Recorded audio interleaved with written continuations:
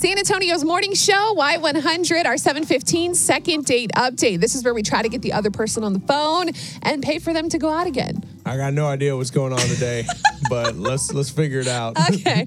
We talked to Natalie. She hasn't heard from this guy, Philip. We're going to talk to him, and hopefully he answers.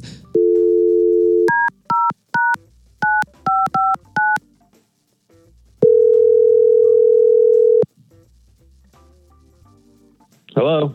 Hi, good morning. Is this Philip? Yes. Hey, Philip. This is Beth and Brody from Y100, the radio station. Hey. Hey. Hey, yeah. So, That's weird. Yeah, it's a little strange.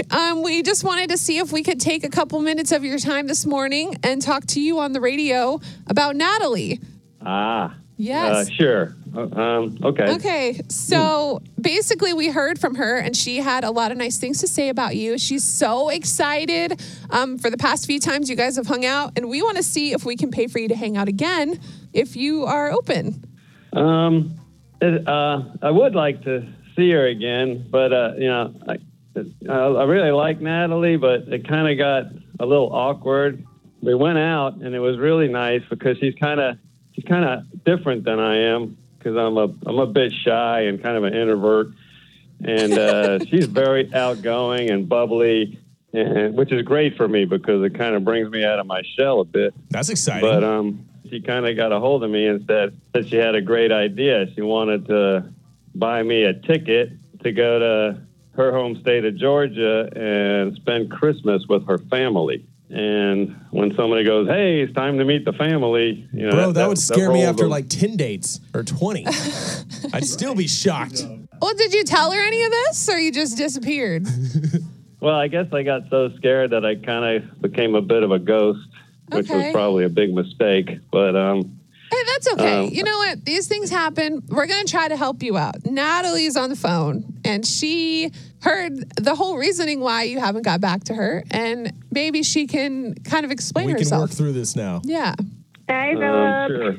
Sure. Hey, Natalie. Nice to hear you. Wow, I had no idea that you felt that way. It just kind of blindsided me because I've never met your family, and Christmas is such a family-oriented holiday. My family is just so big and so warm and welcoming, and I just, you said you didn't have any plans, and I just, the more the merrier in my fam. And you've never been to Georgia. I feel like you'd love it. That sounds fun.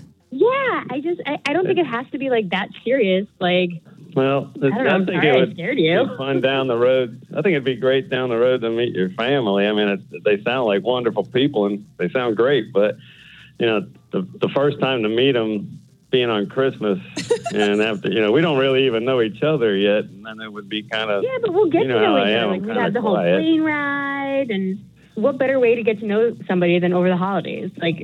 Well, we got a little time so until fun. Christmas still, so maybe you guys can go out again, talk about this some more. Do you feel like there would be a lot of pressure, Philip? Is that what's worrying you too? A bit of a lot of, yeah, because, Christmas has got a lot of pressure on it to begin with.